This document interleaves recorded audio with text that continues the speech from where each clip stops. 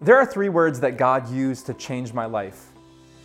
3 words so powerful that I wrote a whole book about it called 3 Words That Will Change Your Life. If you want to get a copy of the book, you can jump over to timeofgrace.org/3 words. But for this week, I hope you enjoyed this series. A couple years ago, I unpacked exactly what those 3 words were and how they can change your life just like they changed mine. I hope you enjoyed this week. God bless you, and we'll talk to you soon. The other day, I asked my friend Katie, who would be the most exciting, thrilling, emotion-changing, heart-thumping person to walk into this room to be right here with us?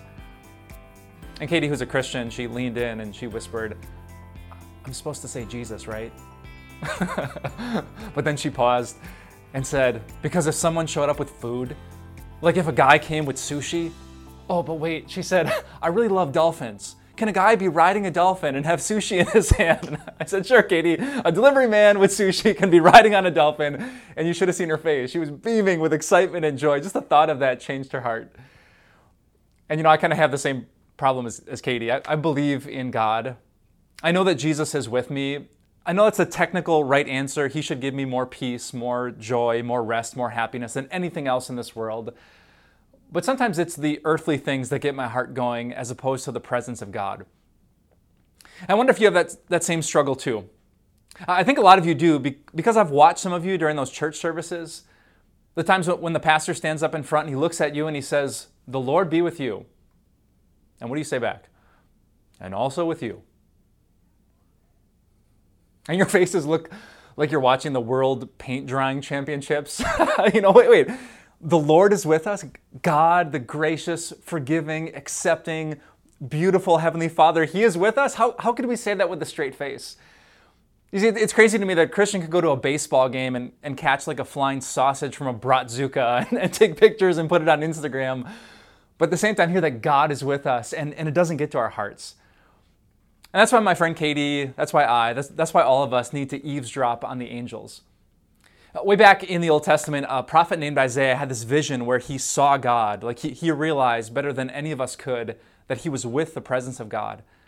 And the angels shouted praising and singing. And I want to read you the passage that they sang. It says, they were calling to one another, holy, holy, holy is the Lord Almighty. The whole earth is full of His glory. Now, the angel said, God is holy. It's kind of a fancy Bible word that means wonderfully different. Like God is exalted. God is better than anything in this earth. And they said the whole earth is full of His glory. So if you struggle to remember that it's not God that's here with a small g or just a capital G, but a big caps lock God, I want you to take the angel's advice and look for the glory of God that fills the whole earth. With every good game that you go to, every good sushi roll that you eat, every time someone walks into the room, anytime anything is beautiful or impressive or creative or relaxing or peaceful or happiness-inducing, I just want you to pause and say, but God is better than this.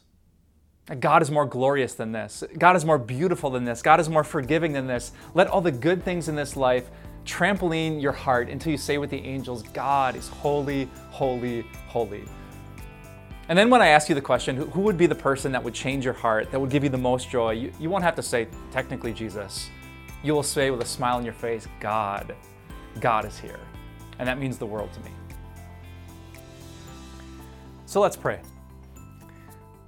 Dear God, we pray that you would open our eyes to see you today, to listen to all those amazing words in the Bible that we should worship and praise and exalt and adore, that we should acclaim you as Lord, that we should magnify you, that our soul should lift you up.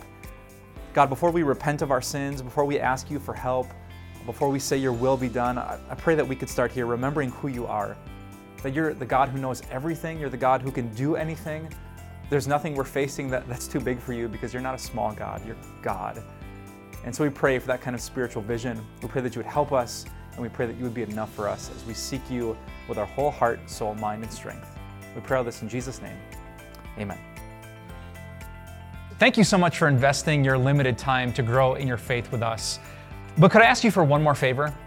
I'm sure you're itching to check out social media or go on to the next part of your day, but you could do a huge help for the kingdom of God if you would rate and review this podcast.